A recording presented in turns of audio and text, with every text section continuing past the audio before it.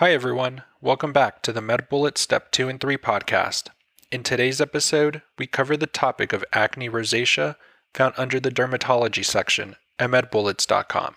Let's begin with a clinical snapshot. A 30-year-old woman presents with complaints of redness in her face, especially in her cheeks. She notes that it is worse after sun exposure.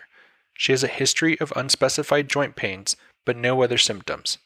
Physical exam demonstrates some pustules and papules on her cheeks. Let's continue with an introduction to acne rosacea. Remember that it is a common facial dermatosis, which may be of the vascular subtype, which includes flushing, blushing, and telangiectasias, or of the inflammatory subtype, which includes papules and pustules. The specific cause is unknown. However, it is exacerbated by hot foods and drinks, spicy foods, alcohol, heat, and sun exposure. In terms of epidemiology, most commonly it is found in adults, and it can occur in children, though this is rare. Moving on to the presentation. Skin findings will include facial eruptions on the forehead, cheeks, nose, and around the eyes. There will be erythema with telangiectasias, flushing, and papules and pustules may appear. Non-skin findings include ocular symptoms, which occurs in more than 50% of patients. These include conjunctivitis with lacrimation, telangiectasias of the eyelid, blepharitis, and meibomian gland dysfunction. In terms of the evaluation, remember that diagnosis is usually based on clinical exam and history. However, a biopsy is used to rule out lupus if it is indicated. In terms of the differential, make sure to think about acne vulgaris, pustular tinea, folliculitis, and lupus erythematosus. And in terms of treatment, lifestyle modifications include avoiding spicy foods, avoiding hot foods and drinks, and avoiding sun exposure and the use of sunscreen. Pharmacologic options include topical metronidazole, topical sulfacetamide, brimonidine, which is the best treatment for persistent flushing. Remember that this is an alpha-2 agonist, which causes vasoconstriction. Other options include systemic antibiotics like tetracycline for resistant ocular symptoms, and isotretinoin for chronic or relapsing cases. With regards to the prognosis, remember that the disease course varies, however, it is typically a chronic condition. And lastly, complications related to acne rosacea include recurrence of disease or resistant disease. Now that we've discussed the major points relating to acne rosacea, let's walk through some questions to apply what we've learned and get a sense of how the topic might be tested. For the first question, consider the following clinical scenario.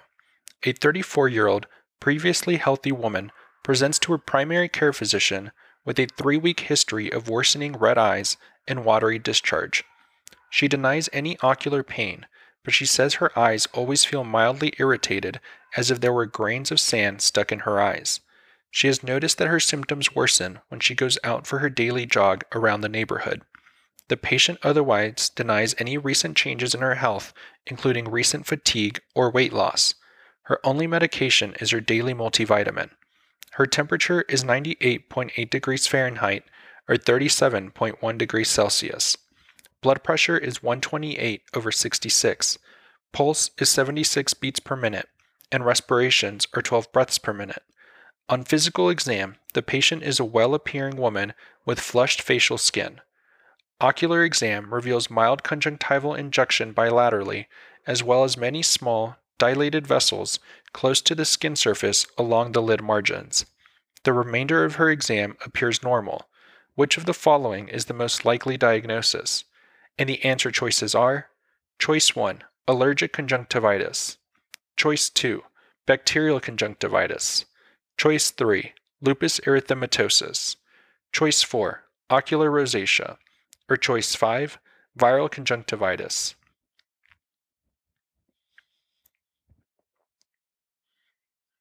The best answer to this question is choice 4, ocular rosacea. This patient's chronic presentation of bilateral red eyes with watery discharge, foreign body sensation concerning for dry eye, eyelid telangiectasias, and facial erythema are most indicative of ocular rosacea. Rosacea is a chronic, inflammatory skin disorder that leads to acneiform eruptions and erythema of the face and neck. This condition is usually found in patients 30 to 60 years of age. The underlying cause of rosacea is unclear, but is thought to be vascular or immune-related. Ocular involvement is very common and results in eyelid and ocular surface inflammation. Ocular rosacea can present as bilateral conjunctival injection, watery discharge, telangiectasias of the eyelid, blepharitis, and meibomian gland dysfunction, resulting in dry eye. Aggravating factors include hot and spicy foods, alcohol, exposure to extremes of temperature and sun, exercise, and certain emotional states. There is no cure for ocular rosacea. However, symptomatic management can include steroid eye drops, antibiotics, artificial tears, and eyelid scrubbing. Let's also discuss why the other choices are incorrect. Choice 1. Allergic conjunctivitis typically presents as bilateral, diffuse conjunctival injection with significant ocular pruritus and watery, non-purulent discharge. Patients often have a history of atopy or seasonal allergies. Choice 2. Bacterial conjunctivitis often presents with unilateral, sometimes bilateral, conjunctival injection with thick, purulent discharge. Pathogens that commonly cause bacterial conjunctivitis include Staphylococcus aureus, Streptococcus pneumoniae, and Haemophilus influenzae. Choice 3. Lupus erythematosus may present in a young woman with facial erythema and ocular symptoms. However, lupus is less likely to be the diagnosis in this case, as she lacks other common clinical features such as fever, fatigue, weight loss, or arthralgias. Choice 5. Viral conjunctivitis usually presents as a unilateral, sometimes bilateral, conjunctival injection with watery or mucoserous discharge. The patient may also have other symptoms of a viral prodrome, including adenopathy, fever, or upper respiratory tract infection. It is typically caused by adenovirus. Finally, a bullet summary. Ocular rosacea is a chronic inflammatory condition that can present with bilateral conjunctivitis, telangiectasias of the eyelid, blepharitis, and meibomian gland dysfunction. For the second question, consider the following clinical scenario. A 58-year-old man presents to his primary care physician complaining of a facial rash. He states that he has had the rash for at least 10 years. The rash is on both cheeks and spreads across his nose. It normally comes and goes, but is exacerbated by sun exposure. The patient was recently fired and is embarrassed of his rash, which has prevented him from accepting job interviews. He has tried various over-the-counter lotions and soaps with little improvement. He has no other complaints. His medical history is significant for mild osteoarthritis and coronary artery disease. He takes aspirin, simvastatin, and ibuprofen. On physical exam, you note telangiectasias on his bilateral eyelids. There is also an erythematous rash with papules that overlies the cheeks and nose, including the nasolabial folds. Which of the following is the most likely diagnosis? And the answer choices are: Choice 1, acne vulgaris; Choice 2, dermatomyositis; Choice 3, folliculitis; Choice 4, rosacea; or Choice 5, systemic lupus erythematosus.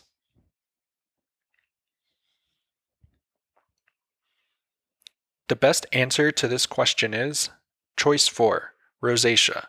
The patient is presenting with an erythematous rash and overlying papules on the nose and bilateral cheeks associated with flushing, which is consistent with rosacea. Rosacea is a common facial dermatosis seen most often in adults. It can present with flushing as well as papules and pustules on the forehead, cheeks, nose, and eyes. Severe rosacea can progress to tissue hyperplasia, especially of the nose. Ocular symptoms include conjunctivitis, telangiectasias of the eyelid, and blepharitis. The rash is exacerbated by heat, sun, spicy foods, and alcohol. It is a chronic condition that can be treated with lifestyle modifications. Pharmacologic agents include topical metronidazole, brimonidine, tetracycline, or isotretinoin. Let's also discuss why the other choices are incorrect. Choice 1. Acne vulgaris presents most often in adolescents with papules, pustules, cysts, nodules, or comedones. This can occur anywhere on the face, as well as the back, neck, and chest. Exacerbating factors include emotional stress, excessive sweating, and menstrual cycle changes. Choice 2. Dermatomyositis presents with a photosensitive V-shaped rash on the neck and chest and trunk, a heliotrope rash, which is a purple-red rash on the eyelids, and Gauthron papules on the dorsum of the hands. It is an autoimmune disease. Choice 3. Folliculitis presents with clusters of pustules or papules that are often pruritic, wax and wane, and surround hair follicles. Therefore, folliculitis occurs on hair-bearing skin, such as the beard area, buttocks, and legs. Choice 5. Systemic lupus erythematosus can present with a range of cutaneous findings, including a malar rash, which is an erythematous butterfly rash on the cheeks or nose. Unlike in rosacea, the malar rash of a SLE will spare the nasolabial folds. This patient's rash includes the nasolabial folds, and he has no other symptoms related to SLE such as fatigue, arthralgias, or renal symptoms. Rosacea more often will have papules and pustules compared to SLE. Finally, a bullet summary. Rosacea presents in adults with flushing, erythema, telangiectasias, papules and pustules, and tissue hyperplasia on the cheeks, nose, and skin surrounding the eyes. That's all for this review about acne rosacea. We hope that was helpful. This is the MedBullets Step 2 and 3 podcast, a daily audio review session for MedBullets, the free learning and collaboration community for medical student education. As a reminder, you can follow along with these podcast episodes by reviewing the topics directly on medbullets.com. You can listen to these episodes on the MedBullets website or phone app while reading through the topic. If the MedBullets podcast has been valuable to you, we'd be thrilled if you considered leaving us a 5-star rating and writing us a review on Apple Podcasts. It will help us spread the word and increase our discoverability tremendously. Thanks for tuning in. We'll see you all tomorrow, right here, on the MedBullets Step 2 and 3 podcast.